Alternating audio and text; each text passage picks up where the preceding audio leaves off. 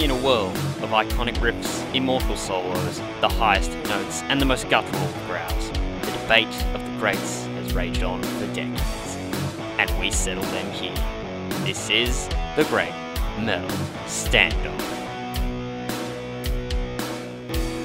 Thank you very much, voiceover guy. Ladies and gentlemen of the rock and roll, punk, prog, hardcore, thrash, and heavy metal community. My name is Jason Evans, and this is the Great Metal Standoff, the podcast that pits music's greatest albums in track-by-track combat. Now, this battle, this one is something else. On a micro scale, it didn't take long for Black Sabbath to return to the arena, but on a larger scale, the Black Sabbath that we'll be talking about will be in celebration of one of heavy metal's godfathers, and perhaps one of the greatest singers of all time, Ronnie James Dio. But as many know, Dio is a well-travelled individual, so how do we celebrate this phenomenal talent?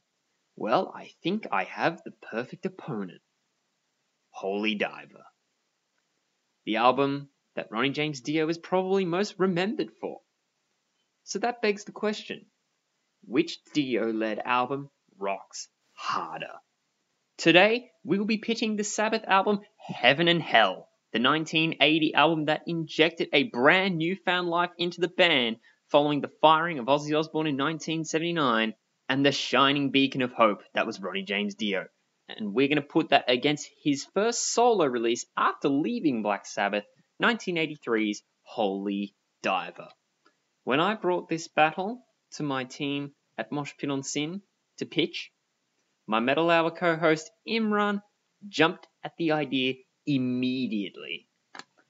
But we did need a third head in the debate. Joining Imran and I will be a die-hard Ronnie James Dio fan out in the local Melbourne music scene. His name is Daniel Cesarini, and he is the bass player for a local Melbourne band called Table and Chairs. Their music, for me to describe to you, is a bit tricky to define. So we'll ask Daniel about it, and all things Table and Chairs, and learn everything that they're about, and what kind of music they have out and available now. But before we do, as usual, here are the boundaries in how we work out a winner. Number 1. Every album battle will be contested in track-by-track format by our podcast panel. Each individual panelist will select a winner of each pairing. The winning track receives a point to the individual's tally score. Tracks on albums that go uncontested can receive a tally point if a podcast panelist awards it a gold star.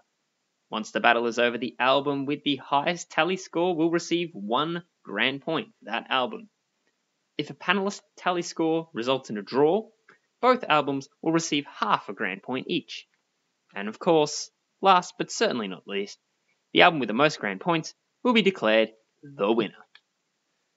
And with that, it is time to celebrate the greatness of Ronnie James Dio and somehow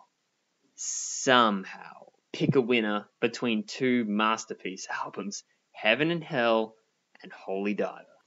And, you know, even as I speak to you now, I have no idea how this result is going to go. We've had instances where we have had draws in the past. This specific battle is one where I'd be the least surprised if it ends up being the case. But let's see if we can find a winner. Roll the audio. So, Imran, welcome back to the Coliseum.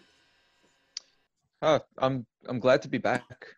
I've been waiting for this one for a while. You jumped for joy when I pitched this idea to you. Oh yeah.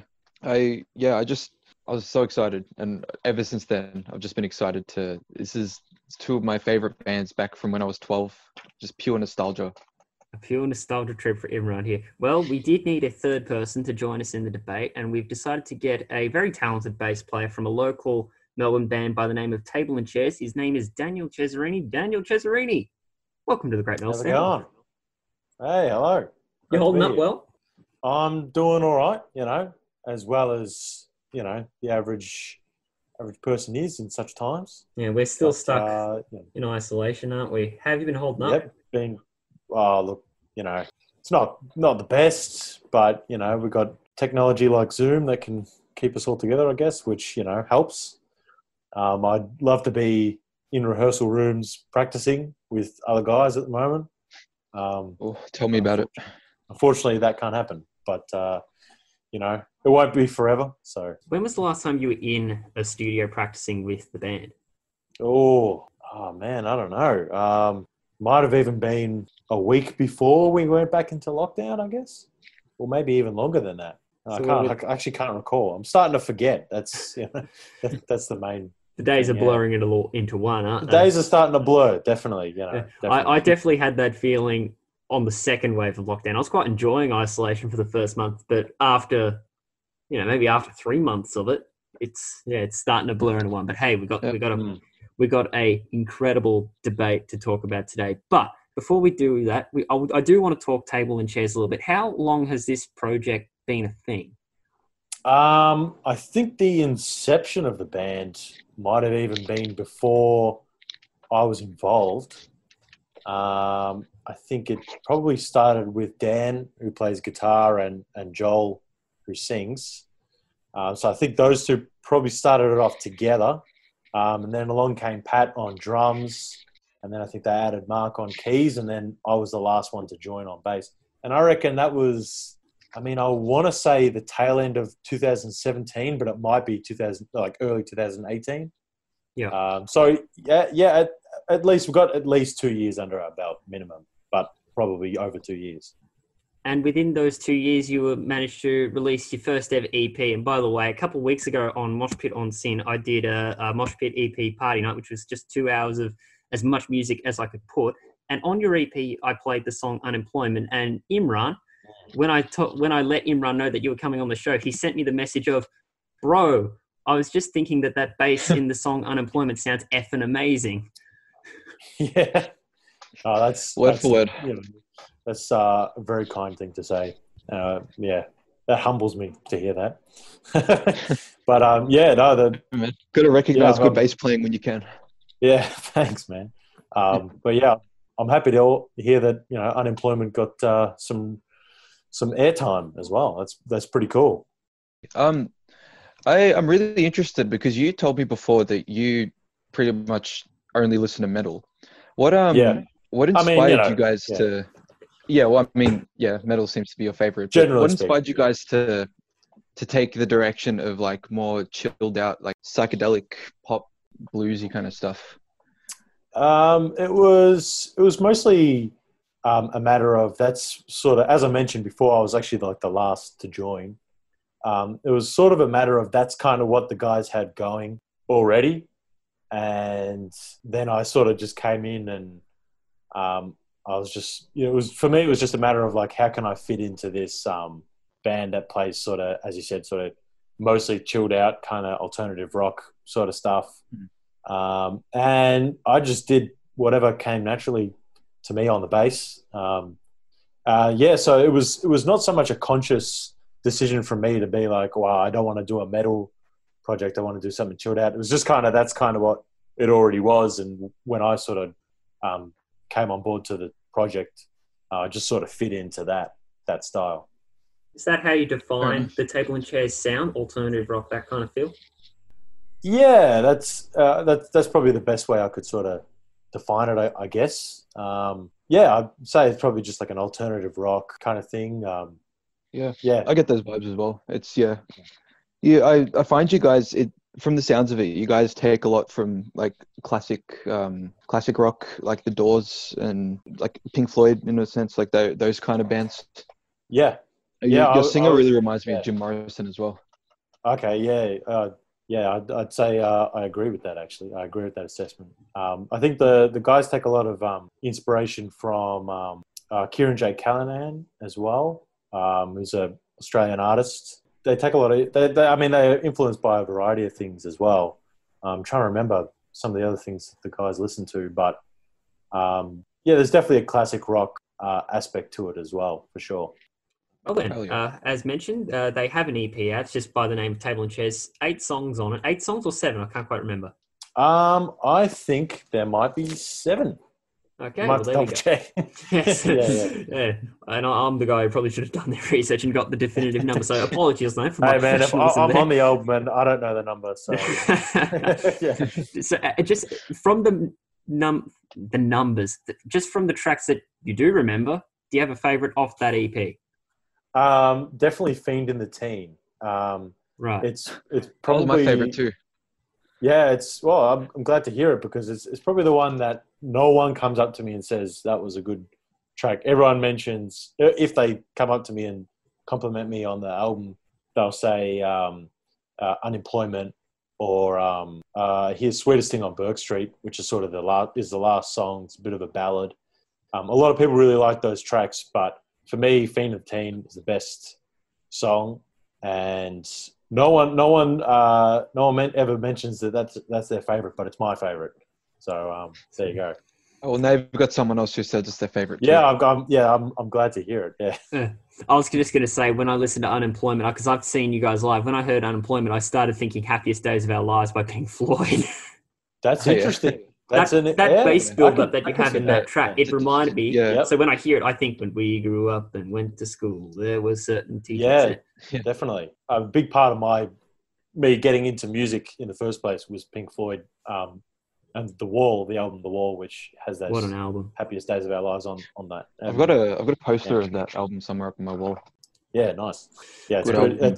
It's an amazing album, especially considering how long ago it was made. It still sounds pretty good as well. So, Well, perhaps we could have him run and Daniel back for a Pink Floyd episode sometime down the line. But also, Sure. we have Table Chairs, a self-titled EP available now, but you also have new music coming up, don't you, Daniel?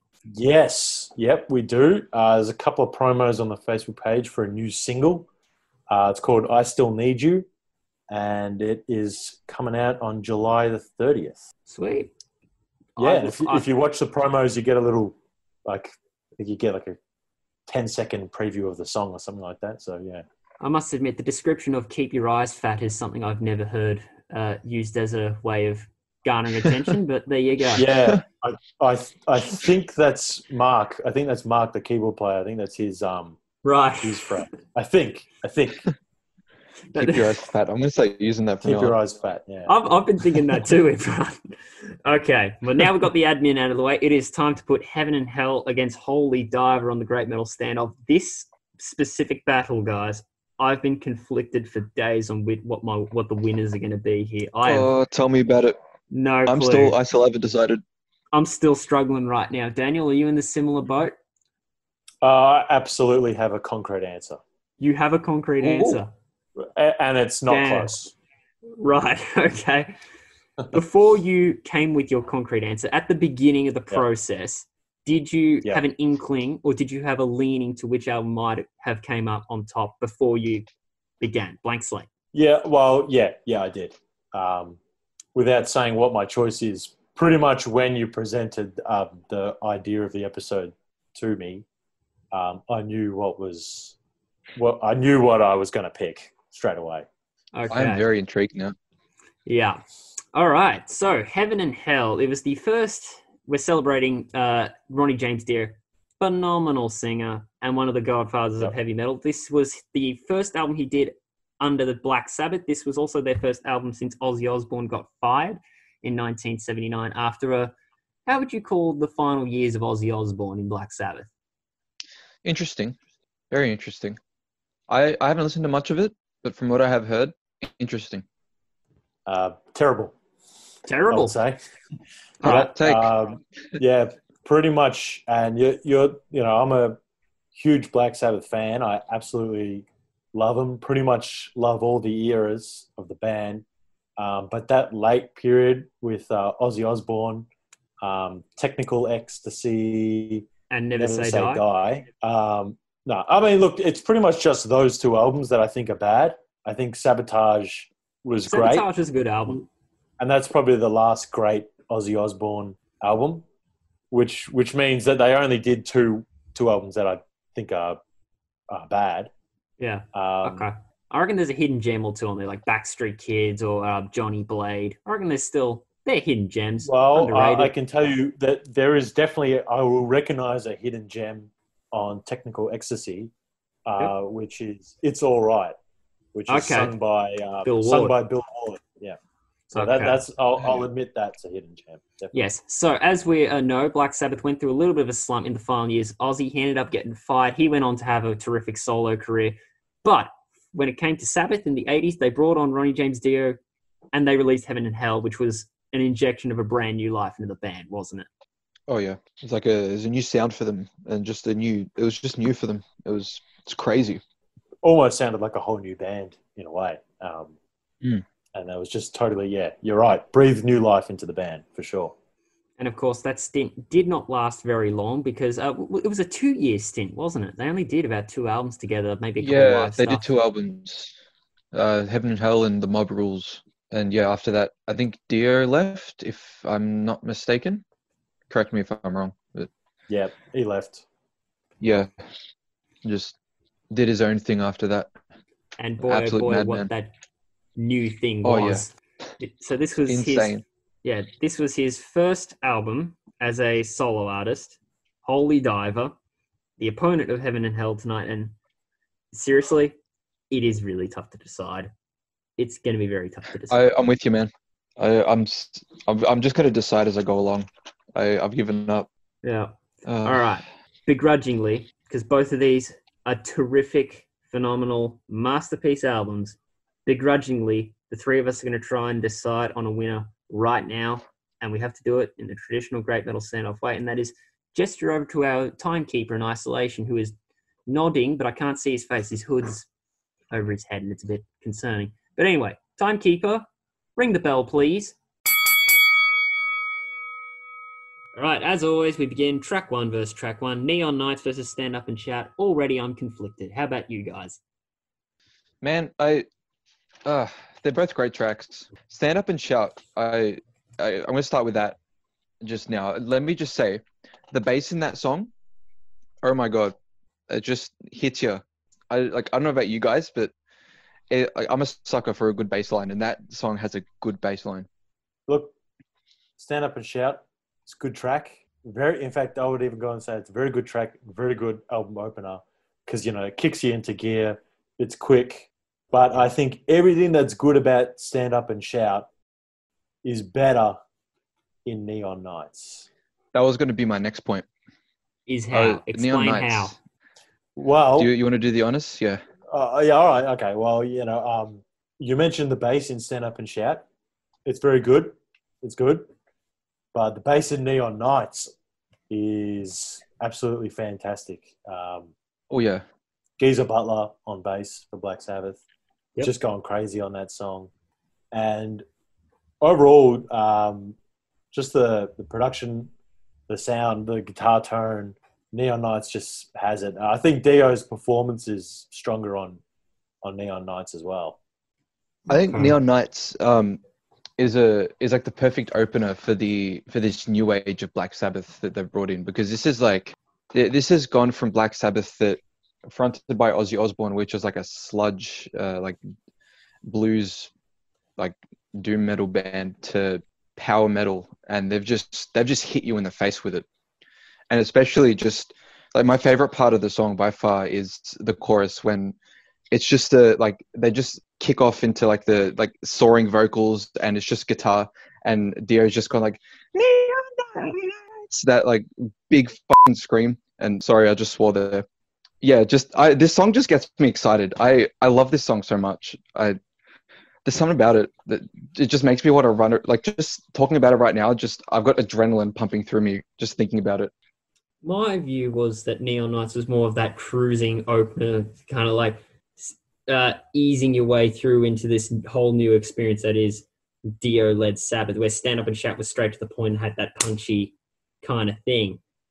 And originally I was going to go Stand Up and Shout because Neon Knights was kind of like that cruising intro, and I kind of like the big punch in the face at the very beginning. And that's why I'm actually taking Dio. Stand Up and Shout is I do really, that song has a great solo. I will admit that's like a face-melting guitar solo in that, and there's some great vocal work in it. The one thing that puts me off is that the chorus, when he says "stand up and shout," That it sounds really menacing. Kind of doesn't make me want to stand up and shout. Right. Yeah. I get a little bit scared when he sings that song. Not that it's not amazing. It's a great song, but I love the Neon irony Nights just does it better. I love the irony that both of these songs were the last songs written for the respective albums. Really? Yeah, that was one thing I kinda found on the fun kinda fact makes sheet. sense. How so? Yeah, I reckon it kind of makes sense because Neon Nights is this sort of, and Stand Up and Shout too. You know, they're both sort of like straightforward rock. You know, quick, fast paced. You know, just big rockin' open tracks. You know, opener tracks. And I feel like that's sort of, especially in Neon Nights case, kind of reminds me of Paranoid from the Black Sabbath Yeah, Paranoid album. I can hear that. And that song was the last song written for that album. Well, I think it was just written in the studio, like really sort of quickly. Yeah, that was a song they didn't intend for that to be like on the album, wasn't it? And then they I think it was kind of as a single. Yeah, they sort of just did it. I think they sort of just did it in the studio, maybe even to fill space on the album. I'm not 100% sure on that, but I know it was. I've heard the same thing. Song. Yeah. And I feel like, it sort of makes sense that maybe Neon Nights was sort of the last one, and, Stand Up and Shout, I guess it's a different band, but, it could be a bit of a trend, Right. So am I right in saying that both Daniel and Imran are giving their opening point to Heaven and Hell? Yep. Absolutely. Yep. Interesting. Well, Neon Nights, too good. Interesting. Stand Up and Shout, just from a pace and the fact that it grabbed me earlier than Neon Nights did, that's where my point lies. But I have flip-flopped in between both at some point before going on air. In the meantime, this one really, really bugs me. Children of the Sea versus Holy Diver. I still don't know what to pick between these two. Oh, boy. Any other song on Heaven and Hell, Holy Diver would have won hands down. Maybe with the exception to the title track, but Children of the Sea could probably feasibly take this song on. There's something about Holy Diver that, as amazing of a song as Children of the Sea is, there's something about Holy Diver that I think what I think it is? It's the guitar solo in Holy Diver. That's what kicks it over the edge a little bit for me. I don't know, there's something about it. It's just the groove, especially the intro of it's just a minute long of just this weird keyboard synth stuff. Kind of sounds like a big red horror movie. Freaking love it. But yeah, it's just got it's got the groove to it. It's got the kick-ass riff, groovy as hell. It's just classic Dio vocals. It's just powerful. It's soaring, and that guitar solo just kicks it for me. I don't know. There's something about it. So it sounded like it was a bit more of an easier choice for you, Imran. You're just going to take Holy Diver anyway. Oh, no. No, that was definitely not an easy choice. Foreshadowing. Children of the Sea is an amazing song. It is. It's catchy. It's got everything. I love the intro at the start. Kind of sounds medieval with the acoustic guitar. It's got some nice bass at the start as well. It is fantastic, that. And then when it cuts back to it around about 3 minutes in, it's heavenly. Yeah. Oh, it's beautiful. Especially at the end. I love the part where he's like, "Look out!" Dun-na, dun-na. That part's so good. Iconic. Yeah. Iconic moment. Or just the moment when it hits the chorus and that guitar riff hits, and then just Dio soaringly singing, "We're lost children of..." I'm not even going to try and do the impression, but "We're lost children of the sea." It's can you see my conundrum, Daniel? I can see it. I can understand it. But I cannot claim to have faced it. Really? For me, this one was another no contest. Gosh, how? Well, I mean, do you know which one I'm going for? Which one? I really don't. I'm going Children of the Sea is my preferred. And it's not close. I think Children of the Sea is an absolutely masterful track. Probably, I would rank it amongst my top 10, if not my top 5, Black Sabbath songs of all time. Wow. So are you saying you don't like Holy Diver, the song? I'm not saying I don't like Holy Diver. I'm just saying I like Children of the Sea infinitely more. Okay, To me, fair statement. Children of the Sea just it has a dynamic range that it almost hadn't been seen in a Black Sabbath song to that point. Obviously, I mean, there's a couple that had sort of gone on, had that sort of dynamic range, but this was the one that did it the best up until that point for the band.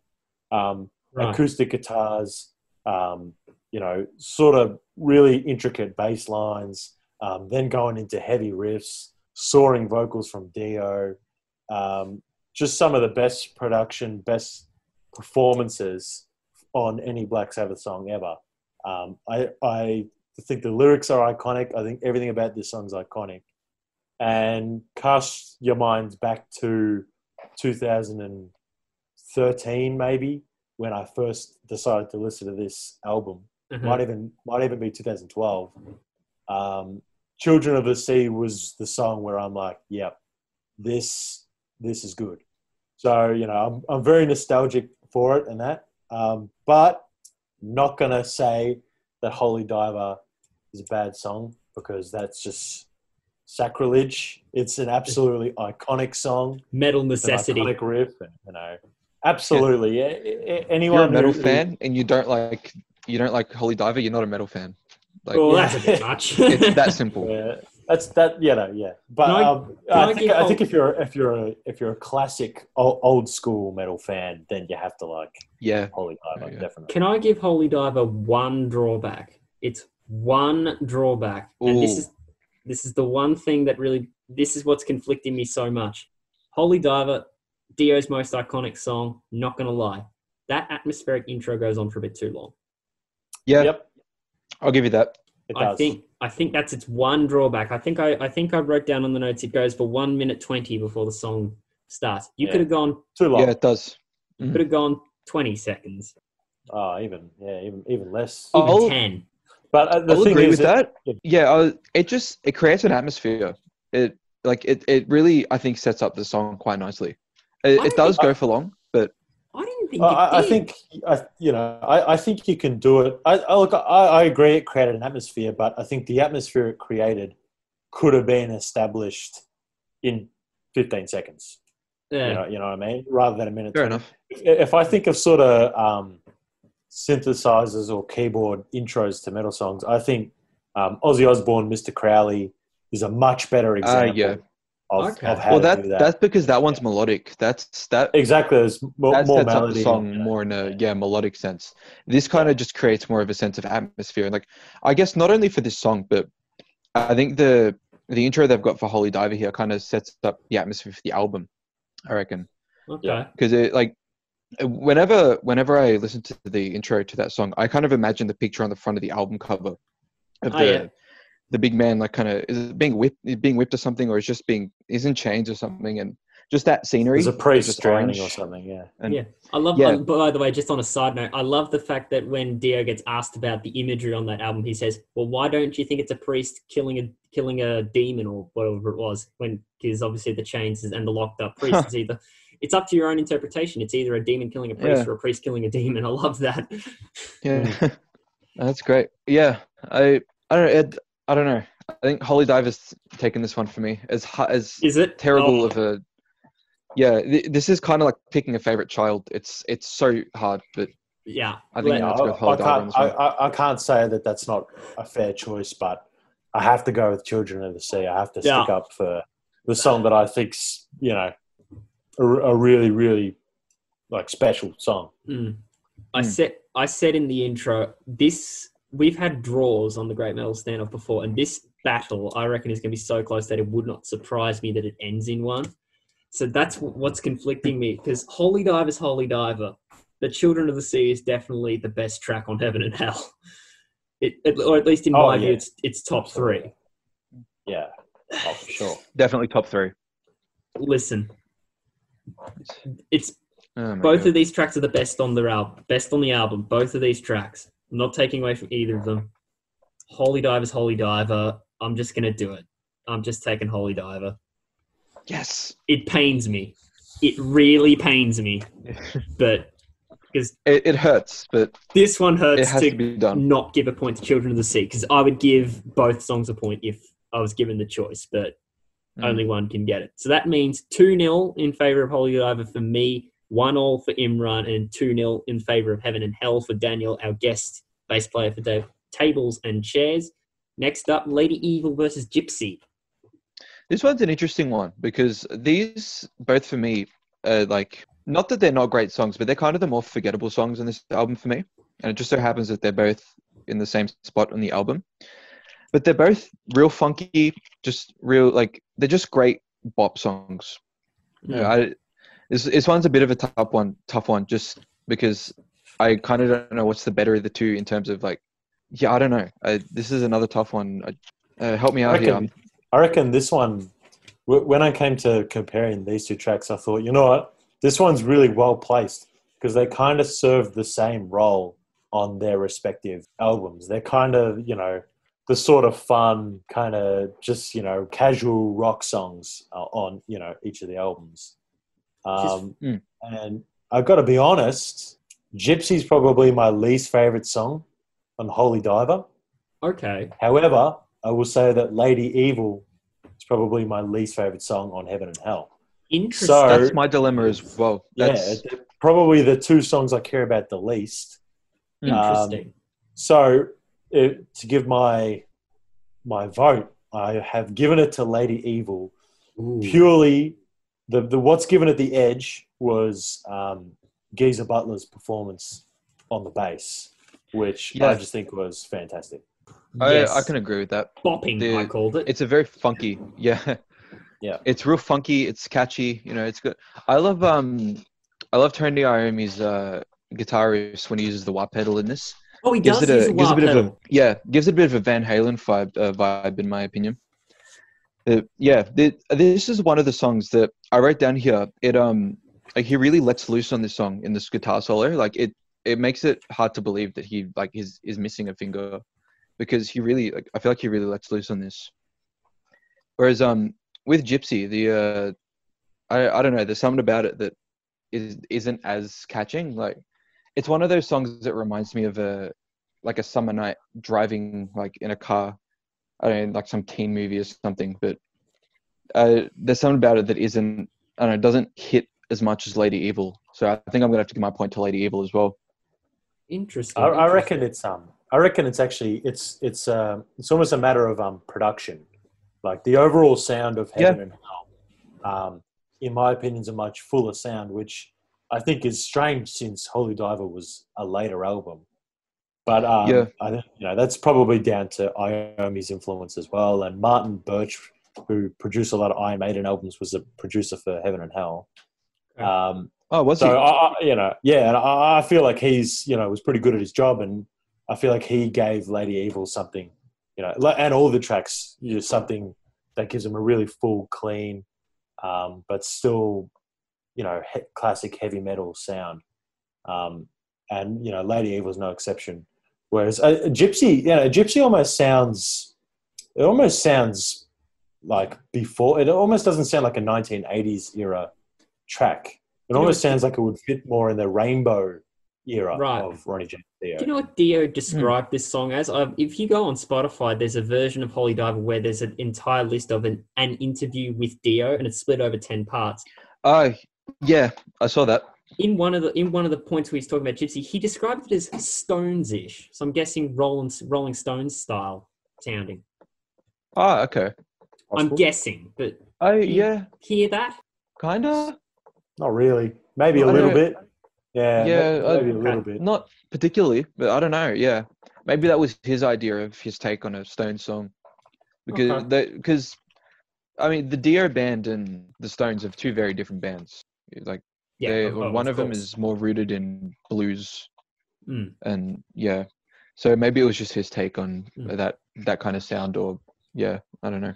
This is just my opinion, but personally, now that Dio has since passed away over 10 years ago, if there was ever like a Dio tribute concert, I would love to hear Brian Johnson sing Gypsy, because that sounded like something right up AC/DC's alley as well. I don't know about you. I just got that feeling from it, at least vocally. I could hear that, yeah. Oh yeah, I reckon that. Yeah, maybe it'd work. I don't know. Yeah. It's hard to tell.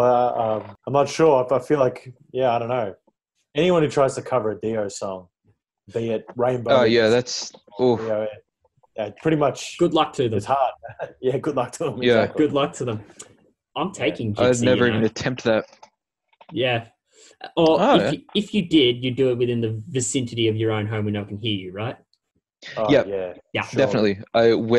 I'd have to be at least 50 kilometers away from society Yeah. just to be safe. Very true. And it would be very quietly. Very true. As mentioned, I'm taking Gypsy, you know. Why is that? Why was that? Once again, I thought Lady Evil was a bit of a weaker song. Bopping, a nice classic rocker, very enjoyable solo, but I don't know, something grabbed me about Gypsy, and it's one of those inexplainable ones. Maybe it was that whole thing of like, ooh, this sounds very like AC/DC style, but it's, I don't know, just got that Interesting. inkling, you know? No, I respect that. It's a great song. There's no denying. Yeah. Just before we move on, Daniel, you've been making some interesting points about production. It's actually gotten my interest perked a little bit. What makes a great production in an album? Well, it's actually it's a subjective thing, Yeah. really. But I think in the case of these albums are from the early 1980s, Yes. long before any of us were even a thought. Very true. But it's from whenever I can only listen to music from this time retrospectively, but whenever I do hear it, I think the best ones of it are the ones that have a really sort of wide and full sound. The low end, so the bass and the lower notes of the guitar and stuff like that, kick drums, all sound really clear and stuff like that. I think that's the sound that suits this genre. I guess we could call it new wave of British heavy metal. Yes. I know Dio's not British, but I guess he's No. part of that classic metal sound or whatever. I feel like that's the sound, that's the kind of production that suits those kind of albums the best, the ones that sound clear. And I think if you compare Heaven and Hell to Black Sabbath's previous album, Never Say Die, you'll pretty easily you'll see the comparison between a production that sort of sounds a bit thin, the overall sound, it's not as full of a sound. Moving on to Heaven and Hell sounds very full, like a wide spectrum of what's the word I'm looking for? Dynamics. So Dynamics. Okay. Heaven and Hell, seamlessly goes from acoustic guitar intros to heavy riffs, with ambient keyboards on in the back and that. I just don't think Holy Diver. I don't think Holy Diver is a bad production. I just don't think it matches the heights of Heaven and Hell, or Mob Rules for that matter. I don't think it even sounds as good as Mob Rules. Oh yeah, I personally like Mob Rules more than Heaven and Hell, but that's a whole just my opinion. nother story. That's a whole nother. This is for another day. Yeah. Hey. So that's I hope I've explained that as well as I can in terms of what I mean with production. And you've given me some homework for after the show, so thank you very much for that. Next up. But I should mention though, if I could just jump in, say like sometimes production that is sort of rough and thin, sometimes it does work and sometimes it is better. But I don't think for early 80s, classic metal stuff, I don't think that's the case. But a band like Bathory, for example, Swedish early black metal band, I want that, thin, rough around the edges. So that's, it's very subjective. All right, as we pull into the business end of the first half, battle of the album title, Heaven and Hell, and Caught in the Middle. This is the easiest pick, honestly, on the entire list here. You can't go up against Heaven and Hell and think you're gonna win. There's no way. Caught in the Middle's still a fun song. Caught in the Middle it's a great song. I reckon it's one of the best riffs on the Holy Diver album. It's a very it's like a classic power metal song. It's got all the what do you call it? All the nuances of just a Dio Holy Diver song. It's a great song, but yeah, no, there's no way you can compare any song on Holy Diver against Heaven and Hell and win. It doesn't happen. No, I don't know, Heaven and Hell is unbeatable. So Absolutely both of you are unbeatable. saying Heaven and Hell hands down. Absolutely. Well, Oh yeah. I'm you saying telling me, it's- like- yeah. Sorry, go I'm on. I'm gonna say Heaven and Hell is definitely the winner, hands down. It's I think Children of the Sea is the best song on Heaven and Hell, the album, but the title track is kind of embodies what the whole era of Sabbath is all about. That sound. That opening though to Heaven and Hell, that opening riff, like every time that kicks in, that opening riff, it is the most hype thing that's ever existed in the entire world. It's just Truly grand. you listen to isn't it? that and immediately that's just hype right there. Like Also- if I was lucky enough to ever see Heaven and Hell performed live by the original members, I would have died just on the spot. Yeah. Over dying of excitement. Yeah. Yeah. Not even kidding. I did manage to see Black Sabbath in 2015, and I saw that too. Yeah, someone in the crowd nearby definitely did shout out Heaven and Hell a few times, wanting to hear it, and I just nearly turned around and said, "Mate, Ozzy's he's not going to do that song. They're not going to play Heaven and Hell." That'd be very interesting to hear Ozzy Osbourne try and cover this song. I know. Yeah, it would be interesting. It will never happen though. Yeah. Musically speaking I on don't know, Heaven see and happening. Hell. Musically speaking on Heaven and Hell, I had that when I was just taking the notes of it. I also kind of just said Tony Iommi doesn't need to go so far overboard because Geezer can just lead the way because the way he holds it down is so good. Yeah. It's his best. Geezer Butler. It's his best performance ever on this track. This is this song Especially in the is fast section at the end. Yeah, this song is purely driven by rhythm. Yeah. This as much as the vocals and the guitar is amazing on this song would be nothing without that rhythm section, and that rhythm section is perfect. Well, Caught in the Middle is an awesome song though. It's actually one of my favorites from Holy Diver. I think Dio's fantastic on that track, and it's a great vocal melody on that song as well. Honestly, for me, Caught in the Middle actually could have beaten out maybe a couple of the tracks off Heaven and Hell. Interesting. But not the Heaven and Hell track, definitely not. Yeah. Do you know what I found really interesting in the fun facts section of this little bit of the podcast? I've apparently found out, you might need to confirm if I'm wrong here, but Caught in the Middle was also, the riff for Caught in the Middle was Vivian Campbell's, a song called Straight Through the Heart from Vivian Campbell's band Sweet Savage. So it's almost a riff that's transitioned from his original band into Dio. Still works quite well. Still a bopper. Okay. Yeah, definitely. Not sure if that sways your opinion though, but we are all. I've never heard Vivian Campbell's work outside of Dio and Def Leppard. Yeah, me neither. Neither had I, but I just looked up the song. Yeah, similar riffs. Okay. Yeah. Huh. But good to know. We are in agreement here. I also went Heaven and Hell, the title track, and that has done some interesting things to the scores.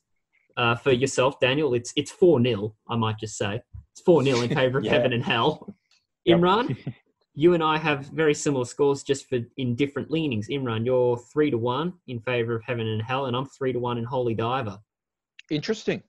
Very interesting dynamic. Also, if we go into the future, I do have a poll up on our Mosh Pit on Sin Facebook page, facebook.com/Mosh Pit on Sin. I put a poll up during the week to see what you guys thought of which album would come out on top. Let's head over to the results from the future right now. Welcome to the future, where it is full of shiny diamonds indeed. It is also the place where we put a poll up on the Mosh Pit Facebook page, Mosh Pit on Sin, over at facebook.com.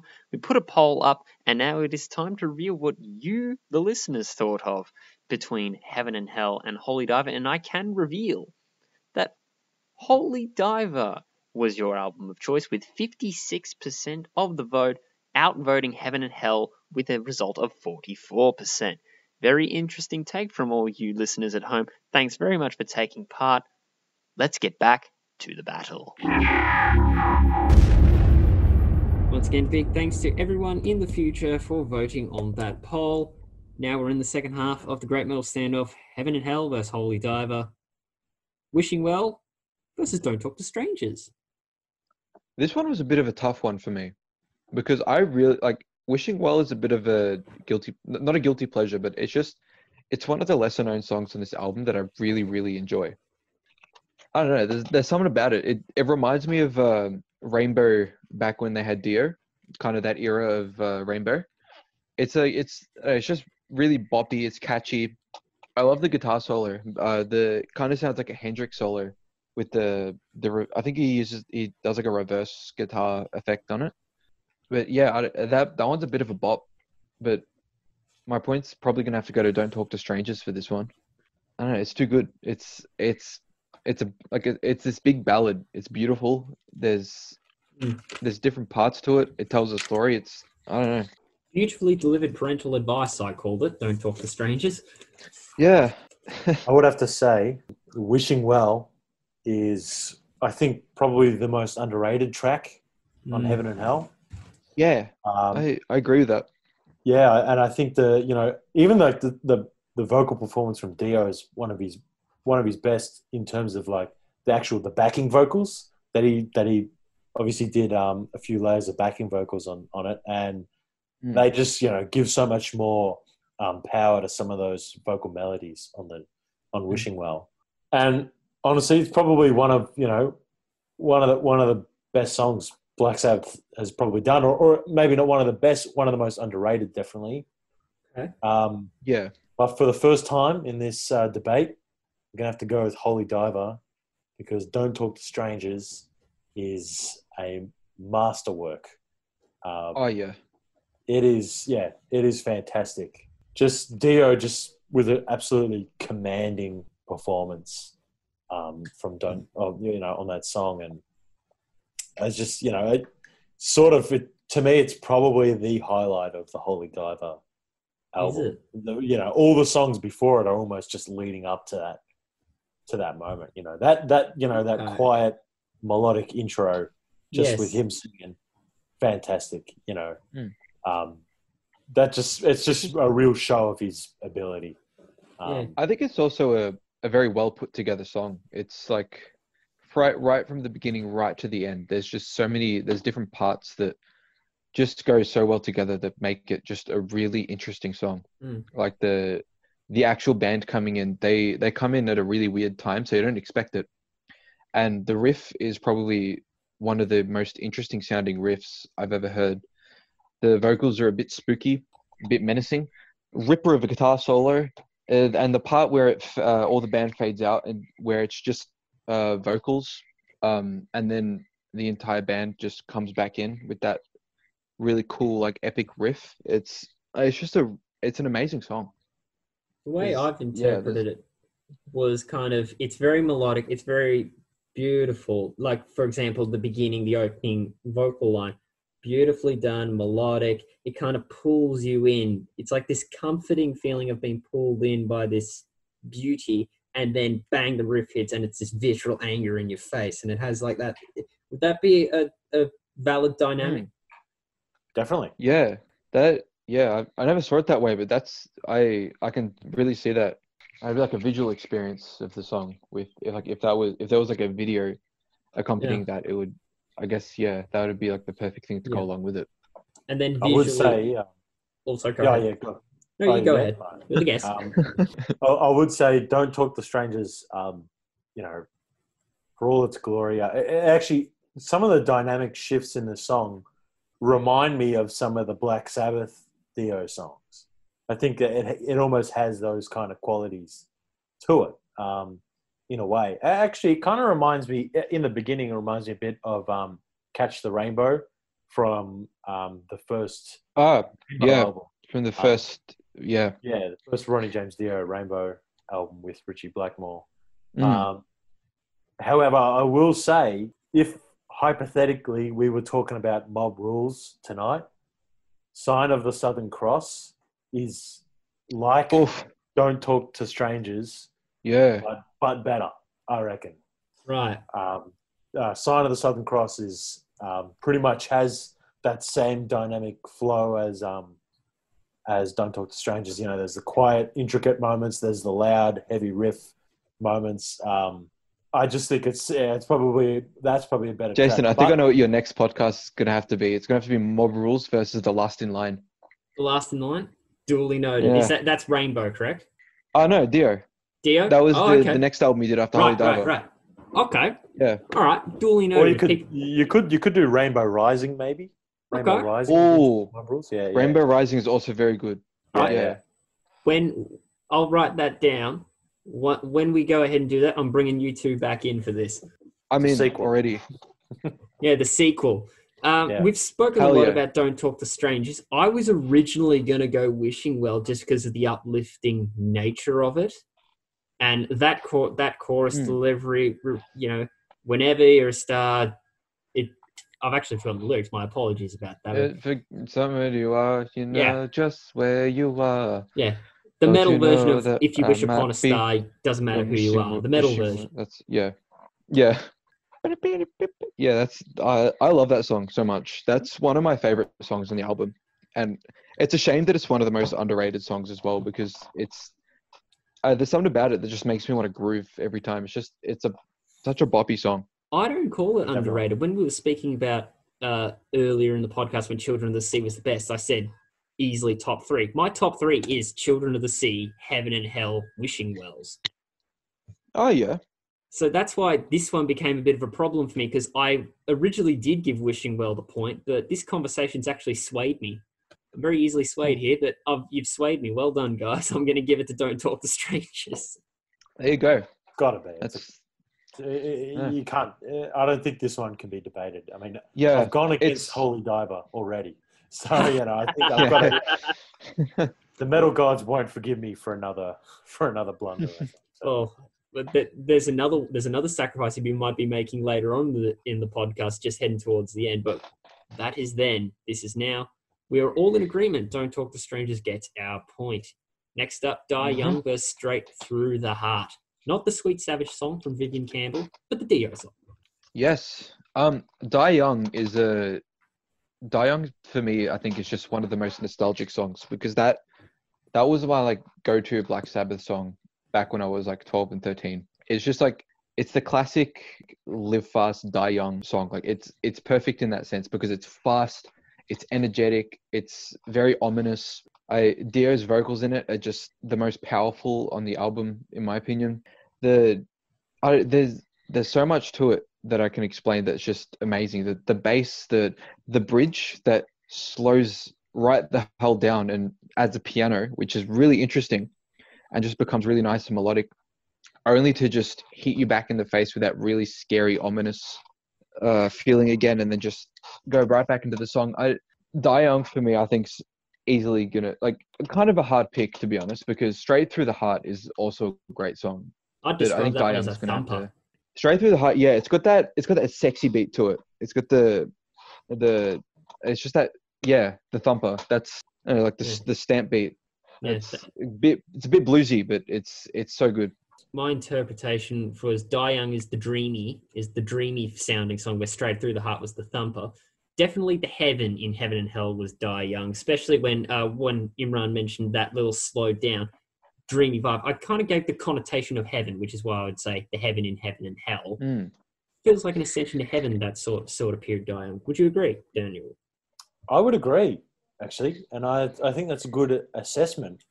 But if Die Young, gives you the sense of being the heaven in Heaven and Hell, then it's a pretty cool way to go there. It's a pretty cool way to reach heaven. Yeah. Die Young, you could be right. It does have a, there's a real melodic sensibility there. It's a real, dare I say, fantastical, magical element running through the sounds of the song. There's obviously great classic keyboard sound from Jeff Nichols, who I think was the keyboard player on Black Sabbath albums from this album all the way up until the late 90s reunion, I think. Wow. Yeah, I think he was Yeah. pretty much, I think he was the only constant member, or only constant like background member, I guess, going from this album onwards up until I guess the Forbidden album in 1995. But his keyboard sound, and I think it's on this album, it's most on display in Die Young. I think it was actually a big part of Sabbath's sound post Ozzy Osbourne. I actually think it was it was actually pretty. It gets a bit overlooked, I reckon. But obviously, there's great vocals from Dio, excellent guitar work from Iommi. Actually, Die Young might actually be his best performance on the album. Tony Iommi. Yeah. I could agree with that to an extent. Yeah, There's but maybe from a technical perspective, I think it's probably might just be his best. I think this entire album is like such a reboot for Tony Iommi, because going from Black Sabbath, where he's known for his slower like riffs and kind of simpler guitar solos, to something as explosive as this album is quite jarring, and just like like for me, just really makes me realize that Tony Iommi is like actually such an amazing guitarist, and like some people just don't even know it. Absolutely. But yes, I would say "Straight Through the Heart" is a great song with an awesome, really catchy vocal melody. I found like it was really, really a very accessible track, and I really enjoyed it. But I don't know, Die Young is another one of those tracks that's just a little bit too. I'm just a bit too familiar with it. Like it's too close to my heart for me to go against it. So I'll be giving my vote to Die Young, definitely. Same here. Damn, I went straight with conflicted again, but straight through the heart. Conflicted again, but straight through the heart. You feel it deep inside when he delivers that line straight through the heart, and then the drums thump you. It thumps that point into you even harder. I don't blame you for picking that song. It's a fantastic song. Yeah. I love it. I didn't expect that it'd be 5-1 in favor of Holy Diver on my end of the spectrum, but great. It's a great surprise for me, but this does not discredit Heaven and Hell in any way, because that was a whale of a time to listen to as well. It's just very surprising. I reckon if there was some different orders here, a lot more Heaven and Hell songs would be getting a point from me. I can guarantee you that. Well, same goes for me, vice versa. I guess I'm 5-1 in favor of Heaven and Hell, I suppose. I think you are. Yes. Yep. What's my score? Am I like I'm mixed up? 4-2. 4-2. 4-2. Yeah, fair enough. Let's see what that does to the scores from Walk Away versus Invisible. And I can say right out of the gate, I thought I'm going to just give my point right out of the gate. I thought it was going to be Invisible, but it's only because I didn't listen to Walk Away enough times before we went on air. Because when we did listen to Walk Away before we went on air, I'm like, no, this song's great. That's my point. It's a fantastic song. I think I'm going to give my point to Walk Away as well, this one, because this one was a bit of a tough one for me as well, because Invisible for me is I think it's the most different song on the Holy Diver album. It's got the slow and like soulful intro, which like even the singing is like really different. He like Ronnie James Dio sounds really sad and just like it sounds really dark, but then just suddenly kicks in and becomes this really like super angsty teen song about moving away from home or something. And they're like, as well as the guitar solo on this song, Invisible is probably one of my favorites on the album. There's something about it that's just phrased really well. But I think, my point's going to have to go to Walk Away, because it's just, I think Dio like particularly shines a lot on this song in terms of his vocal performance. There's something about it. He's got like certain inflections and certain things that he does, and plus catchy as hell. This song is just it's a bop. Walk Away. That's my point. Furthermore, Ronnie James Dio doesn't sound like a lyricist in Invisible. He sounds more like a narrator. Yeah, I can see that. I actually have to give my point to Invisible. I can't Interesting. believe I'm the one holdout sticking up for Holy Diver all of a sudden. But I don't know. Walk Away was another one of my favorites that I've heard countless times. Always enjoyed it. That little Dio vocal inflection in Walk Away, where there's a few, like him and a few of his backing vocal tracks as well, just doing that. Oh, Yeah. Yeah. great stuff. Simple, but something that gets you in that rock and roll Pleases the state of ears. mind. It kind of makes me think. Kind of makes me think of an arena, sort of, and just I almost feel like I'm hearing his voice echo out around this huge arena. You filled mentioned with heaps of You mentioned rock fans. arena. I wrote in my notes, is this what inspired Guns N' Roses' sound? Oh wow, there you Yeah. go. Yeah. True. But yeah, look, I got more of a Van Halen vibe from this song, but Ah. I can hear the Guns N' Roses as well. Yeah. But yeah, look, I have to give it to Invisible just because I think that riff, the main riff in Invisible, I just think it's really clever the way Dio's vocals interlock with that riff. Sort of Dio's vocals take up some of the space in between, his vocals take up some of the space in between the riffs, and there's almost a bit of call and response kind of stuff. And I just think the way that whole song is structured and arranged is really clever. And really enjoyable. And I just think it's a great vocal line. And Yep. Walk Away is a song I'm more familiar with, but in preparation leading up to this, Invisible was probably the song I kept going back to the most on all of the Holy Diver album. So I'm gonna have to stick up for it. John, Yeah. understandably so. Heavy, it's Yeah. chugging. Dio sounds like he's narrating a story. Plus, just from the intro, the synthy intro into the main riff, it just sounds like he's traveling through time in a wormhole to this scene. It's like, Yeah. begin scene, let's tell this story. And it's very well done. Yeah. Yeah. Invisible, fantastic. Great track. I love it. But Walk Away is also a great track. Yeah. Hence why Imran and I have given our point to Walk Away. And Imran, that means you and Daniel are both at 5-2 in favour of Heaven and Hell. Ooh. It's 5-2 Interesting. on my side, but Holy Diver. Oh, There you go. Wow. So I think we've got a foregone conclusion at this point. There's only 2 tracks remaining on Holy Diver, where there's only 1 on Heaven and Hell. So the Gold Star rule will kick in due to the uncontested track. But this next one, I've been conflicted on various songs all night. This one was a bit of a no contest for me. Lonely is the Word versus Rainbow in the Dark. Well, This one's actually- it's a no contest for me too, but I don't think I'm going to be on your side. I now that you said that, okay, I see where you're going here. I think I'm the only one who's really tossing up between these two, because these two are just these are 2 of my favorite tracks off of both of these albums, and I can't seem to pick Rainbow in the Dark is such an iconic song. That's one of the classic Dio songs with the Which, funny enough, Dio wanted to get rid of. He almost destroyed the tape for it. Really? He didn't like that song, apparently. I don't know that. They wanted to scratch that. Well, I mean, the vocals in it are so amazing. It's it's such a killer solo, killer riff. That keyboard riff is so iconic, and it hypes you up from the like that. There's not much you can say about the song because it really speaks for itself. That it's one of those songs that it's a hype song, and you gotta love it.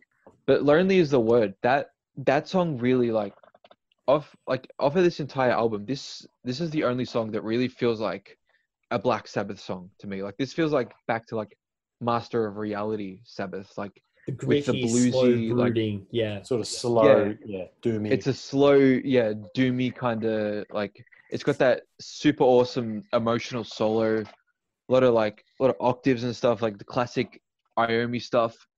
It's got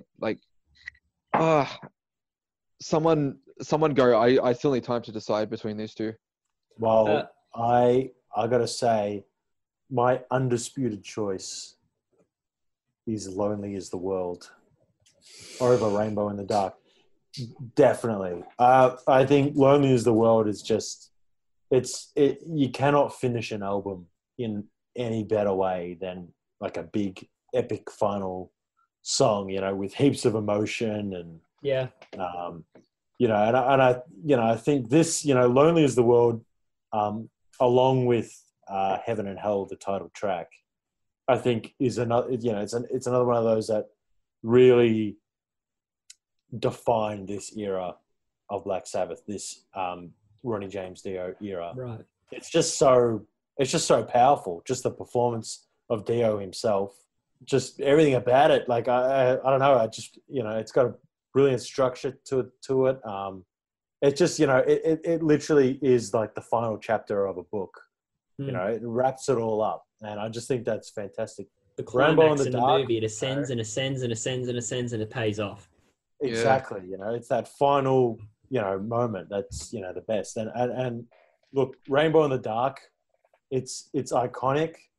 I can't help but just find it a little bit, it's just a little bit cheesy, like a little bit, it's just, it does seem a little silly in retrospect, which I get, there's no metal band from the 1980s that doesn't have something that they did that people could look back on and find kind of funny. But for me, a Rainbow in the Dark is sort of that moment. But that doesn't mean I don't like it. I definitely think it's a great, iconic song. I find that keyboard sound to be a bit average, to be honest. It just, it doesn't have a lot of, that keyboard sound in Rainbow in the Dark doesn't have a lot of weight to it. Whereas, Die Young or the other tracks on the Black Sabbath Heaven and Hell have a great keyboard sound. And Lonely is the World is maybe just next to Die Young is the best example of that keyboard sound on Heaven and Hell. So I'm looking at two, production aspects, keyboard sounds, just overall structure. Lonely is the World just can't be beaten on it. Rainbow in the Dark is probably the more well-known song, but yeah, Lonely is the World has the win for me, definitely. Compelling case, Daniel, but I'm still taking Rainbow in the Dark. I thought I might have had you there. I might have had. Hey, there are parts in Lonely is the Word that really sound like you could put it in a Clint Eastwood film. But no, sure. Rainbow in the Dark. Imran, what's your take? What's the point? This is one of the hardest things I've ever had to do in my entire life. I'm not even kidding. I'm using the word literally as non-figuratively as possible. But I think I'm gonna have to go with Rainbow in the Dark. Rainbow in the Dark. I don't like it but I think I'm gonna have to. Okay. It's official. Okay. Uncontested track, so now we just have to award it the seal of approval of Gold Star. Would you seek this song out again? Shame on the Night of Holy Diver, the final song of the battle. Yes. Holy moly, what a song.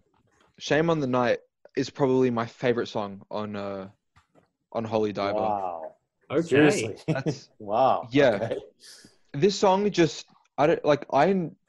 every time I listen to this song, I imagine like the entire band on top of a mountain that's like got thunderstorms and dark clouds over the top of it. I'm loving this imagery already. Yeah, it's such a cool song. It's bluesy, it's slow, it's got like I don't know, there's like weird dissonant like chords and stuff. It's such an explosive chorus. And my favorite part by far is when those deep like Gregorian chant harmonies come in. That's towards the end, right? Yeah. Yeah, gotcha. That part gets me every time. That just like really cements the imagery for me of like the band on a mountain, just really like they're like gods on top of a mountain, just commanding the entire world. And I would also like to add, right at the end, there's some laughing, like right in the last few seconds of this song. There's someone laughing. Kind of sounds like Ozzy Osbourne. Oh. Yeah, I thought that was really weird. I doubt it is. Yeah, I doubt it is too, but yeah. I'm like just saying it kind of sounds like Ozzy. I don't know. Yeah. Your take, Daniel? But yeah. I gotta be honest, and I feel bad saying this now after hearing that Oh, no. that speech, but I've got to be honest. I would definitely not give this song a star. In fact, I think if Dio wanted to leave Rainbow in the Dark off the album, I think he should have turned his gaze towards Shame on the Night. Wow. Oof. Okay. I think this is the song that maybe feels a bit tacked on at the end. That probably, God damn. yeah, and I agree that sort of that chant bit that you mentioned. I think that's pretty cool. I like that part. It's a pretty cool element. But honestly, I don't know. The song doesn't do much for me. It's it's a little bit meandering, I think. But that's me personally. So I don't. Yeah, this is. I think every time I listen to Holy Diver, I'll pretty much stop at Rainbow in the Dark. Got to be honest. So yeah, no, damn. This is the first time I feel like I've been personally attacked. No. I'm kidding. Imran, but based on the case you made, you've given it a star, haven't you? 100%, yes. 100%. Okay. So did I, but for a completely different reason, because I thought it sounded like the soundtrack of the spy film. At least in the beginning, the dun dun dun. Oh, yeah. Dun, dun, dun. Mm. And I liked the background. Sorry. No, I was gonna say I could see that in a super mysterious kind of setting. Right. And another thing, I really enjoyed the whole idea behind the songs. I heard Dio was saying it's kind of that night is that period of the day or the period of night. It's where all the dark thoughts start festering. So it's visualizing night, giving it like a human character personification, if you will, and shouting shame on you at it. And that I really like as imagery. Yeah, that I feel like I to be honest, I wasn't particularly listening closely to the lyrics, as I was kind of like, I think with the music that kind of really helped the imagery for me. But now that you tell me that the song's kind of about that, it really helps the imagery of them on a mountain, kind of being godlike, screaming at the night. Yeah, exactly. That's pretty epic. And with that, our analysis of these two superb albums is complete. Yeah. Time to give some grand points out there. Let's start with myself, and that was for me. I didn't expect this. I genuinely thought it'd be much closer, but I do believe it's just because some of my favorites went up against some all-time greats. It is 7-2 in favor of Holy Diver, so that's one grand one for me. Ooh. Daniel? 6-2 for Heaven and Hell. Yeah, absolutely. Heaven and Hell, one of the best sounding albums of the bygone days. One of the best Black Sabbath albums, maybe the second best, just behind Master of Reality. I don't know, it just can't be beaten. Holy Diver's iconic, but Heaven and Hell's it's got it. It's got the win for me, fair and square, in my opinion. Right. So now it's the decider, and that is Imran. It was a very close one for Imran, but I can confirm that his score was 5-4, with the winner being Heaven and Hell. Therefore, the winner of this classic Dio battle is Heaven and Hell. Tough choice. Very, very tough choice, but I think Heaven and Hell was, that was the winner, and I agree with that. This has been my favorite battle to date. I can say that. I believe Ronnie James Dio's favorite album was Heaven and Hell as well. So if he could throw his hat into the debate, I believe he'd be all right with this. Man, I would love to talk to Ronnie James Dio. But seriously, Dio, complete and utter legend. He has made these two albums are just they're phenomenal. I am struggling to come up with the words just because these two are masterpiece albums. Don't worry about the victory and who won or who lost, but do let us know who you would have picked to win this. But seriously, be sure to give both of these albums a listen if you haven't already, because they are truly phenomenal as we begin to wrap up here. Great albums, aren't they? Fantastic. Amazing. Such a tough choice, but just amazing albums. So once again, Imran, thanks for stepping into the Coliseum once again. We'll be seeing you again soon. And of course, Daniel, thank you very much for being our guest this evening on the Great Metal Standoff. Glad you enjoyed it. Yeah. As we wrap up, just a final big plug. Just tell us once again everything that you need to know about your band, Table and Chairs. Table and Chairs, alternative rock bands, Melbourne. Come see us play when COVID is over. We've got an EP out, Table and Chairs EP. It's on Spotify. We've got a new single out, I Still Need You, coming out July 30th. Should be pretty cool. Thanks for coming in. Cheers, thanks. You know what? I'm still questioning some picks. Maybe I should have just gone with Children of the Sea. But alas, we have decided that Heaven and Hell was the album where Ronnie James Dio rocked harder. This discussion was extremely fun to take part in. Got to learn some new things, and I was even assigned homework on air, and I graduated high school 3 years ago. A massive thanks once again goes out to Daniel Cesarini for joining myself and Imran for this battle. If throughout our chat, his band Table and Chairs has perked your interest, they currently have a self-titled EP available on Apple Music and Spotify. Plus, to stay up to date, give them a like at facebook.com/table.n.chairs, chairs spelt with 2 S's, where you will be the first to know about their upcoming single, I Still Need You, out on the 30th of July. And with that, another great metal standoff is in the books. Who would have you picked between Heaven and Hell and Holy Diver? Got any battles we should try out and match in the future? Tell us at facebook.com/metalstandoffpod, and keep up to date with Sin's Metal Show Mosh Pit Thursday nights at 8 p.m, 90.7, DAB+, or your preferred device at syn.org.au, at facebook.com/moshpit on Sin. I've been Jason. Till next time, metal up your ass.